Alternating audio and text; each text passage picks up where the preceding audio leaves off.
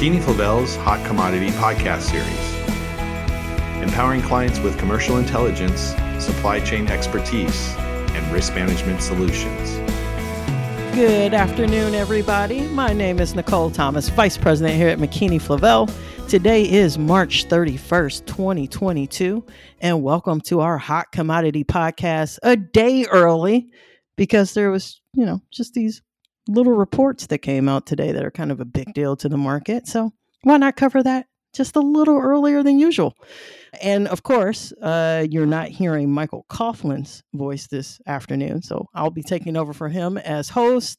And with me, I have some of our illustrious analysts, some of the best in the industry. I've got Jeffrey Rosinski. Hey, Jeff. Hey, Nicole.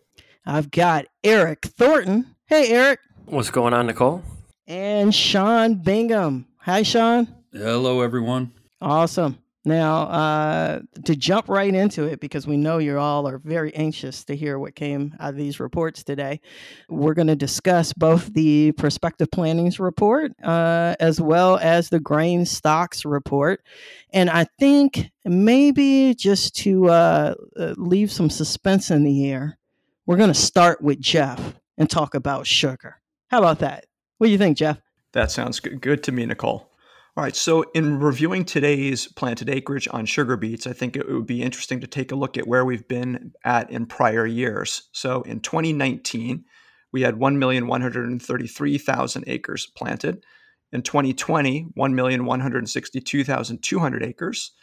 Last year, so this same time last year, acreage was basically unchanged relative to 2020, with 1,169,000 acres. Which the prospective plantings, and ultimately we saw 1,160,000 acres planted. I think it's also interesting to take a look at what was generally considered a very cooperative growing season. So planting season and planting was right on schedule, perhaps a little earlier than normal. We had no extreme weather conditions, no mud in the fields to slow things down, no substantial flooding in the Red River Valley. No drought during the summer, and ultimately that resulted in excellent yields and a record beet crop close to 5.4 million short tons. So what did today's planting intensives report show as it concerns sugar beets? Well, I think today's focus and the other speakers are clearly going to be talking on what's on topmost on people's minds, which is the grains markets, wheat, corn, and soybeans in particular. But as far as sugar beets were concerned, lower prospective plantings by 17,000 acres, or ultimately the final number was 1,143,400 acres, or a drop of 1%. The most sizable reductions were in the state of Michigan at 145,000 acres, down 6%. Minnesota was down 1% in terms of their acreage, and both Idaho and Wyoming were also down 1% respectively each. So this lower acreage perhaps will bolster price.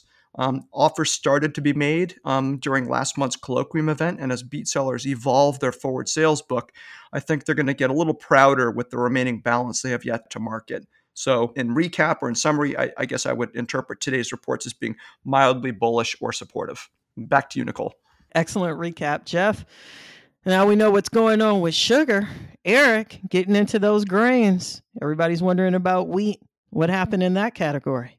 Yeah, let's talk about it, Nicole. We were expecting pre-report estimates anyway, somewhere around 48 million total acres for winter wheat and spring wheat. So we actually got the number, and it came in below those expectations, 47.4 million total, still up 1% versus last year at 46.7 million acres, but representative of roughly a 700,000 acre increase, but about 700,000 acres short of market expectations. So looking quickly at the winter wheat numbers, which really we didn't see or expect much of any changes there since we got the January seedlings update of what was planted last fall. So 34.2 million total winter wheat acres, down just 200,000 acres from that January update.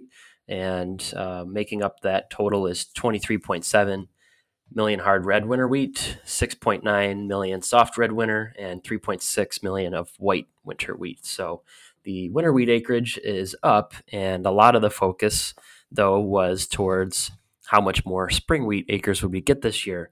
And we definitely didn't see enough acres there to at least have a neutral to potentially bearish reaction. We actually saw that 11.2 million acres are planned for other spring wheat, and that's down 2% versus last year's drought-stricken planted crop in the northern plains. So of that 11.2, 10.5 million is planned for hard red spring. We planted 10.9 million acres last year, so down 2% there. And North Dakota is the top producing state for hard red spring, and that was down 300,000 acres from last year. Montana did see an upward revision of 150,000 acres, so somewhat encouraging there at least. But looking at the drought weather maps recently and what's really transpired all fall and winter is Montana's still experiencing some pretty dry conditions and drought conditions. So not the best of news to see. We got an acreage up there in that state when conditions are less than ideal. Long way to go, obviously, and we'll see if these numbers hold once we get to the June update in a few months. But lastly, I'll comment on the Durham wheat, which was low last year in acres and also experienced drought last year. We did see a 17% increase there. We're just below 2 million acres for Durham wheat, so good rebound for that wheat class there, but it's really kind of short of expectations. And I'll comment quickly on the grain stocks report. As reported from March 1st, we were just over 1 billion bushels reported, down 22% versus last year, and the lowest in 14 years. So pretty low stocks, and that was certainly a little bit below expectations and bullish. So overall, one would expect, some pretty steep and upward price reaction, but it was actually somewhat subdued. And, maybe Sean will comment on this later, but, my early thought is the market may have to digest this a bit, but ultimately even the war risk premium that's been built in and what's going on in Ukraine almost seems to maybe, we'll say, has eroded, and maybe we're trading again, just still in a tight supply situation until obviously we get through this summer and growing season, but really not as much volatility, at least post-report, as you'd expect from a price reaction standpoint. But certainly could have used more acres. I think Nicole will give some insights as to maybe where some of those acres went on corn and soybeans, perhaps. Where did those acres go? Let's talk a little bit about corn and soy. In today's report, bit of a shocker for the market based on analyst expectations and just, kind of how things have gone traditionally. We got corn acreage at 89.5 million acres, which was well below analyst estimates of an average of about 92 million, and soybean acreage of 91 million acres, well above the analyst estimate of an average of 88.9 million. And really, as far as that corn acreage is concerned, the most significant decreases came from some of our more significant state-by-state producers. You had Illinois down 3% versus last year's report, Indiana down 6%, Iowa down 2%, Minnesota down 7%, North Dakota down 12%, Ohio down 6%. And then one lowly significant producer with a slight increase of about 1% was South Dakota. So, let me say this. Obviously, you can only put so much weight in these numbers for a few reasons. Number one, they are based on farmer surveys. So in that sense, it's very much, what the producer believes they're going to do at this point in time. And speaking of that point in time, they were taken before the Russian invasion of Ukraine really got underway. Now, granted, you can make an argument that that scenario impacts both of these crops in some form or another, but probably wasn't front of mind consideration right at that point.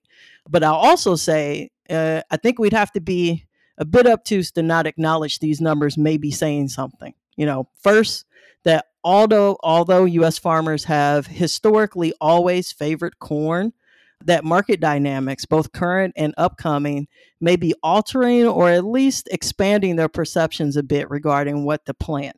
And I think there's two reasons for that. Number one, there's no denying that both fertilizer costs and availability are being considered in a more meaningful way this year, particularly when we look at how much those prices have risen over the last 6 months or so. And secondly, as I recall from my merchandising days many moons ago, those morning coffee sessions at the local breakfast spot probably have been filled with more and more discussion about things like renewable diesel, more soybean crushing capacity coming online, and the overall demand draw for soybeans becoming a bigger and bigger factor in the grand scheme of things. But lastly, on this subject, I'll add there's been a push towards the USDA for an early release of acreage from the Conservation Reserve Program that could ultimately add to these numbers if those changes are made. And that would be something to watch that could be beneficial to acreage numbers for all the row crops in 2022. Last year, there were about 22.5 million acres enrolled in that program. And that is not to say all that acreage is ideal for farming. Again, from those merchandising days, that was a bit of a running joke amongst us that you didn't necessarily put your best yielding acres in CRP anyway.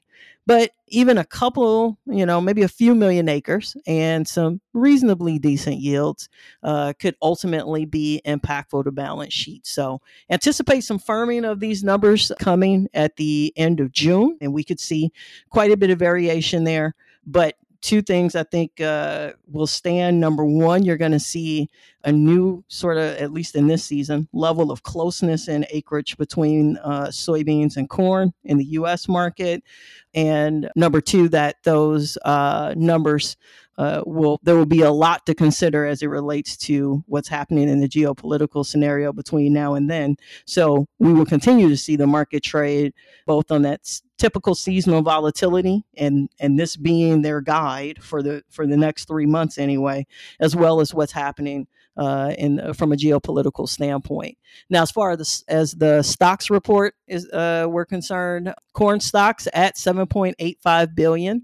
That's up 2% versus 2021 and very close to the average of analysts' expectations.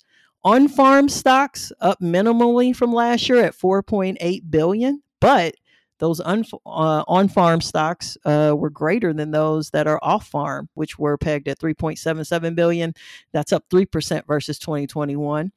And then disappearance for that second quarter was up by about 5% versus last year at around a little under 3.8 billion bushels. That basically means farmers continue to hold a lot of corn. And that could be influential to basis values for the remainder of the 21-22 marketing year. As far as soy stocks were concerned, those were pegged at 1.93 billion. That's up a whopping 24% from last year, and just a bit higher than the analyst average expectation of roughly 1.91 billion. So reasonably close. And of course, those stocks being much larger this year isn't surprising considering we were very tight on soybeans in the 2020-21 marketing year. On-farm stocks at 750 million bushels. Off-farm stocks at 1.18 billion bushels. And with lower export demand this year than what we saw last, we also saw that disappearance in the second quarter of 21-22 was down about 12% versus last year at a little over 1.2 billion bushels. So it seems in the case of beans, processors may have the upper hand as far as stocks are concerned. And let's face it, with soybean futures well above $16 a bushel, they won't have to push those bean basis values too high to keep producers and elevators happy and willing to move those their way. So that sums up the corn and soy. Hey, Sean, you want to throw in some parting comments here? I'll throw in some color commentary here. Couple things going back to Eric mentioned wheat stocks down 22-23%. Dug into that number a little bit, and one of the really shocking parts of that was on-farm stocks, lowest level since 2008, and as a percentage of total stocks, 17%. Very, very low number. 2008, for reference, was about 13%. It was pretty ugly. Where did that come from? You can peg all of that to 4 states. South Dakota down 58%, North Dakota 46%, Montana and Minnesota down 39% on those on-farm stocks. So all very regional in that case. Nicole, you had mentioned, we talk about it all the time, the corn soybean acreage battle. I went back and looked at some data from 1977, and if you kind of throw out those crazy years where they've kind of gone in opposite directions, it's been a very consistent. You run a regression line up there, very consistent slope for both of those. Nearly parallel, but not really. There has been a slow grind of soybeans catching up to corn. It's not super dramatic, but I think that's something that we're going to see more and more of. And if this year we have more soybean acres than corn, it wouldn't surprise me at all.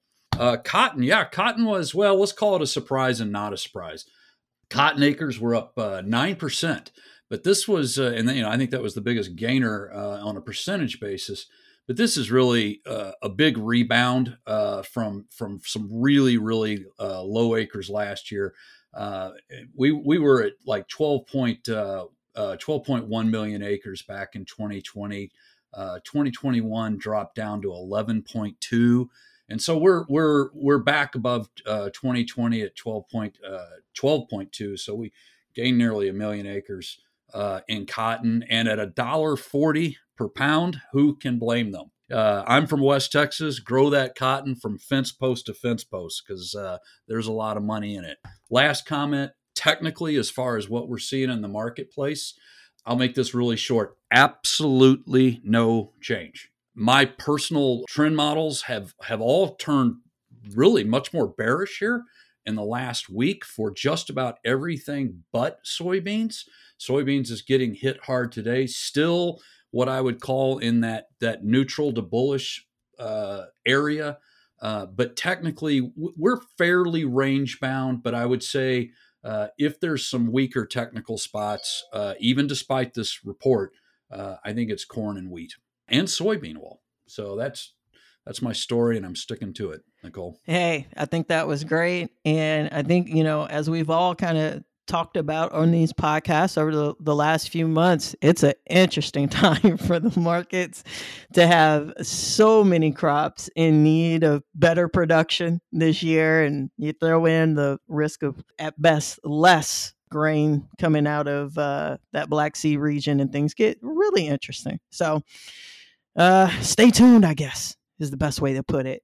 Hey, Jeff, Eric, Sean, thank you all, as always, for great commentary. And of course, I can't get off of one of these podcasts without a plug for our IQ platform, where you're going to find a lot of this analysis, including, at least by tomorrow, some updated looks at, or first looks at the 22-23 crop year for a lot of these crops. And I'm sure everyone's curious what that ending stocks number may look like, especially now that we have some numbers, some new numbers to work with.